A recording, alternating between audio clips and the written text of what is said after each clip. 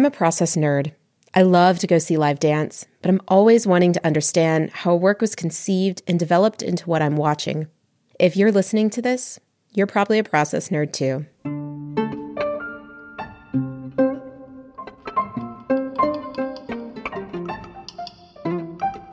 Unsequenced is back, y'all, for a second season, and we're getting into the heads of some of the dance industry's most interesting choreographers from around the world.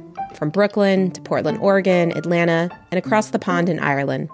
We're asking what makes them tick, what drove their thinking behind a specific work. I started thinking about this theme of memory and memory loss, and what does it feel like to not be heard or to not have your story be understood or appreciated? I don't necessarily separate myself as a human being from myself as a choreographer.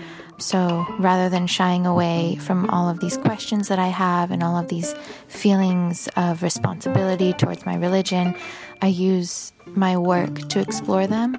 And we live in a time where everybody's really categorizing a lot.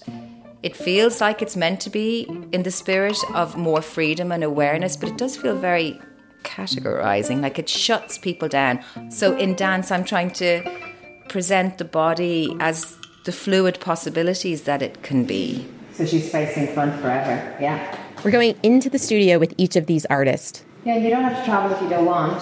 Oh, yeah, interesting. You can stay if you want, yeah. If the movement stays, stay. And asking them to break down their creative process.